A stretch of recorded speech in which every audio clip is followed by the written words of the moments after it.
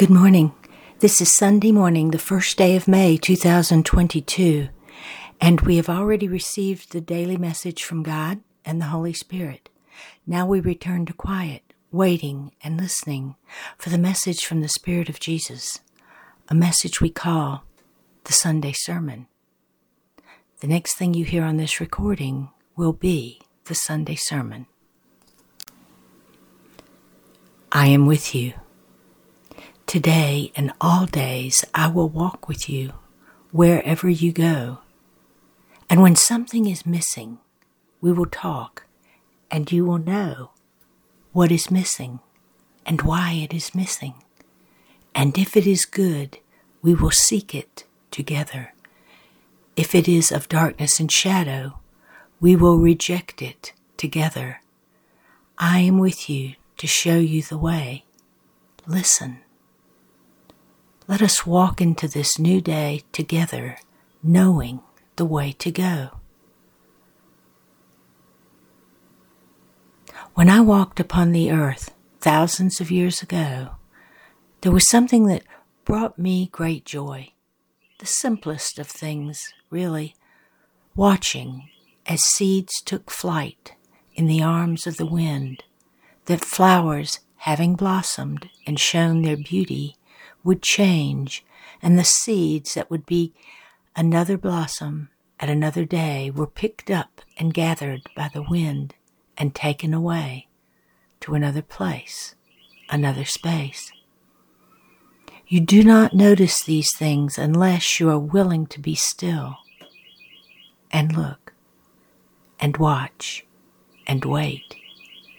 Because whether the seeds are carried by birds or animals, or the wind, or even on the sole of your shoe, it takes them a while to root, to sprout, to blossom, to bloom. But they do, bringing new life from a place far away, from where they began, where they first blossomed.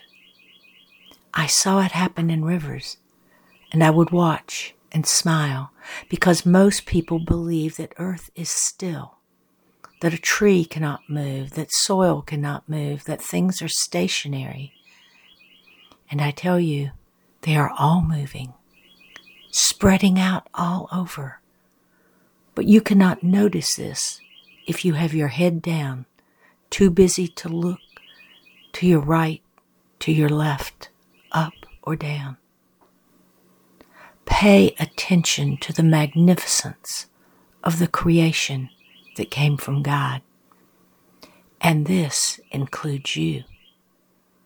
When you sit quietly and you call for help, whether you say my name, or you are speaking to the Holy Spirit, or you say, God, help me, the answers come.